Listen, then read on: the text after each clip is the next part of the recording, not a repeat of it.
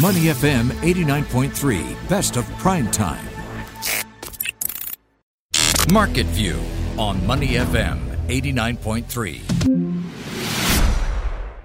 We're hours away from the next ministerial meeting between OPEC Plus to kick off a rather busy week for commodity markets. But heading into the fourth quarter, markets are becoming more wary of impending power shortages in China and Europe, mostly linked to shortages of natural gas and coal.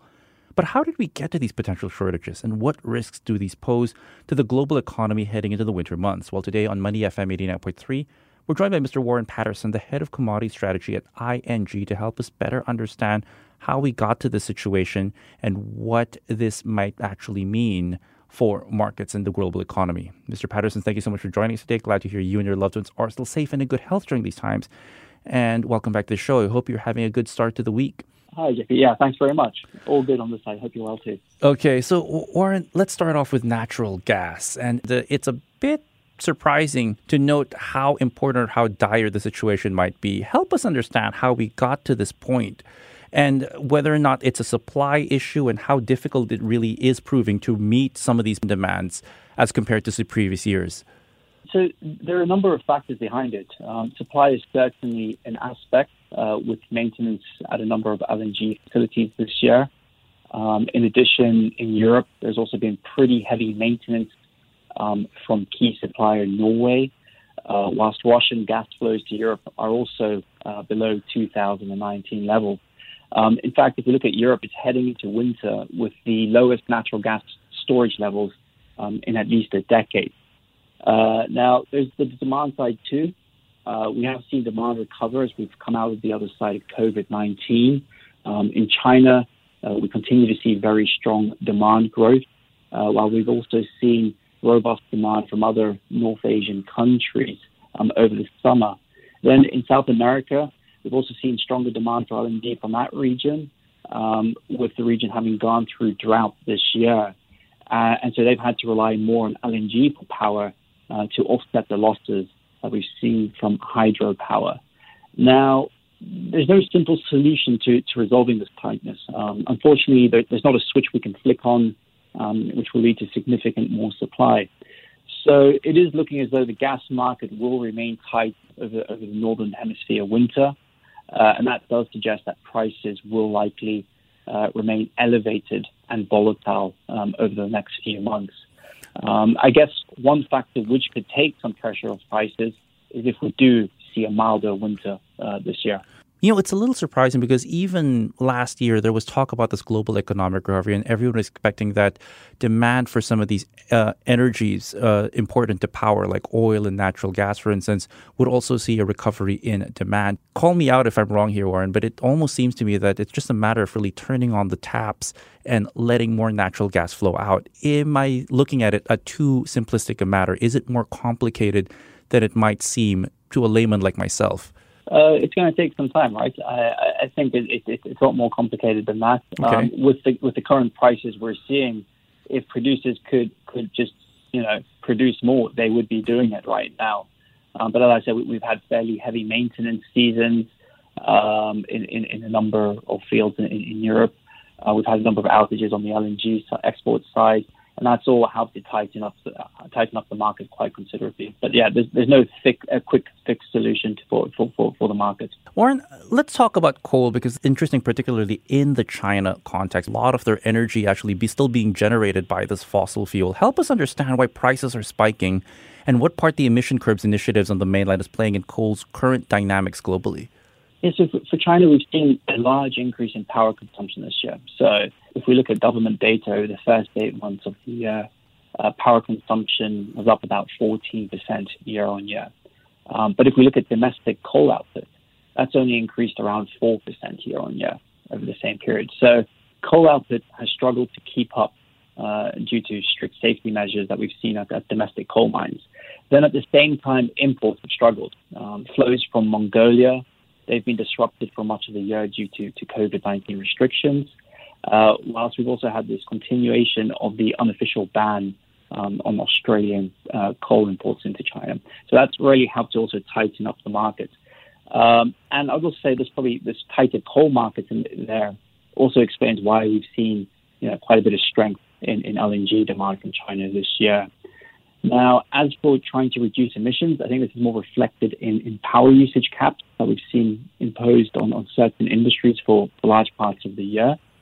Local governments have been capping energy use by some heavy industry to try and meet energy reduction targets.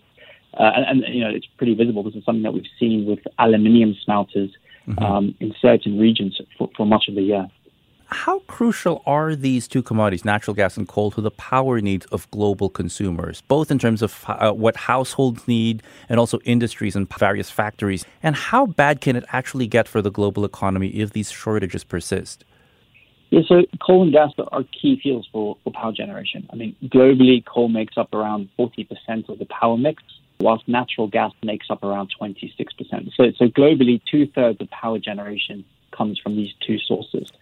So certainly industries and households, they will feel the impact of stronger coal and gas prices through higher electricity prices.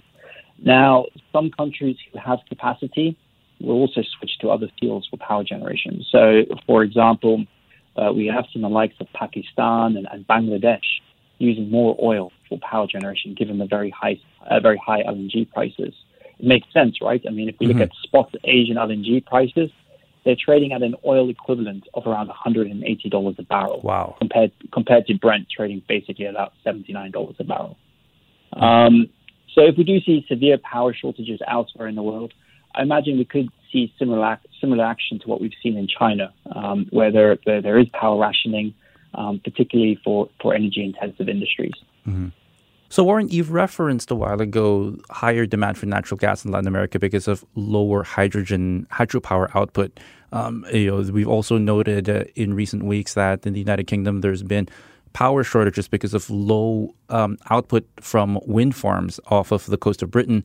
And we're also seeing that this demand for natural gas is also happening at a time when economies are trying to become more serious about shifting to cleaner sources of fuel, like, say, LNG and nat gas. Do you think it's coincidental that this is happening, this shortage of natural gas is happening during these times?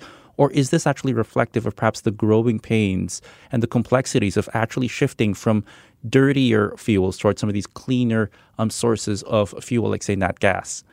Yeah, I mean, absolutely. There's going to be volatility with that transition, right? As you pointed out, I mean, sort of wind power generation in the UK has been low. We've had lower hydro output from South America. We've also even seen lower hydro output from China this year.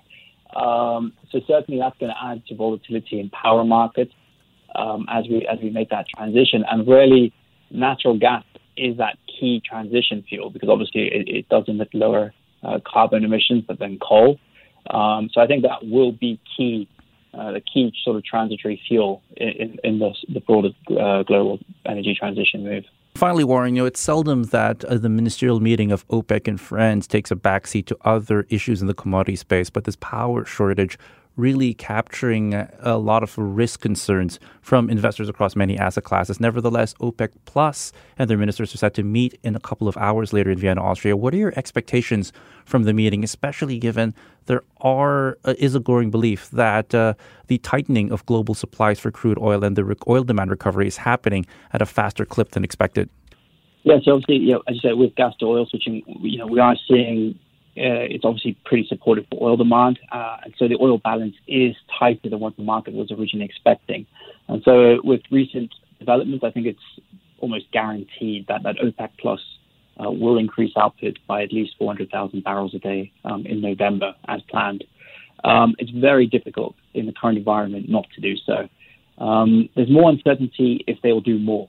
OPEC Plus has been very cautious over the course of the deal, wanting to increase supply only if the demand is there. However, saying that in the current price environment, there will certainly be calls from key consumers to increase output even more aggressively. We've already seen the U.S. trying to pressure the group in recent months to increase output. And if we see further strength in the market, that pressure will only grow.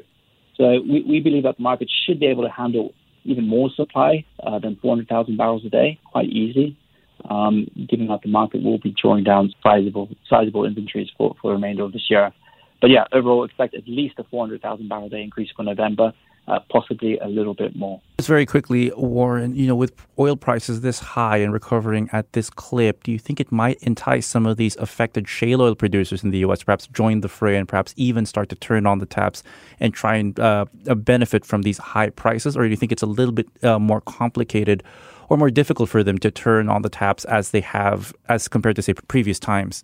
Yeah, it's definitely proving to be a little bit more difficult. Current prices are basically a no-brainer for the U.S. industry, but it does seem as though producers are focusing on shareholder returns, and so they're not just pumping everything they can. Saying that, though, we have seen quite a recovery in drilling activity since bottoming out last year. But again, we're still well below pre-COVID levels in terms of rig counts. So we're looking at pretty flat production this year, but going into 2022, that's where we do see a little bit more sizable supply growth coming from the U.S. So somewhere in the region, of 700,000 barrels a day of additional supply coming from there, and that should help to improve the supply and demand balances for the oil market in 2022. Warren Patterson, Head of Commodity Strategy at ING, thank you so much for joining us today on Money FM 89.3 to talk about the state of energy markets and also to help us better understand the ongoing power shortages and crisis that's hitting some of the major economies in the Northern Hemisphere. As always, Warren, I wish you and your loved ones continued health and safety during these times, and we look forward to next time you can join us on the show. Meanwhile, stay safe and hope you have a great week ahead. Thanks very much, JP. You too. Before acting on the information on Money FM, please consider if it's suitable for your own investment objectives, financial situation, and risk tolerance. To listen to more great interviews, download our podcasts at moneyfm893.sg or download our audio app. That's AWEDIO. Available on Google Play or the App Store.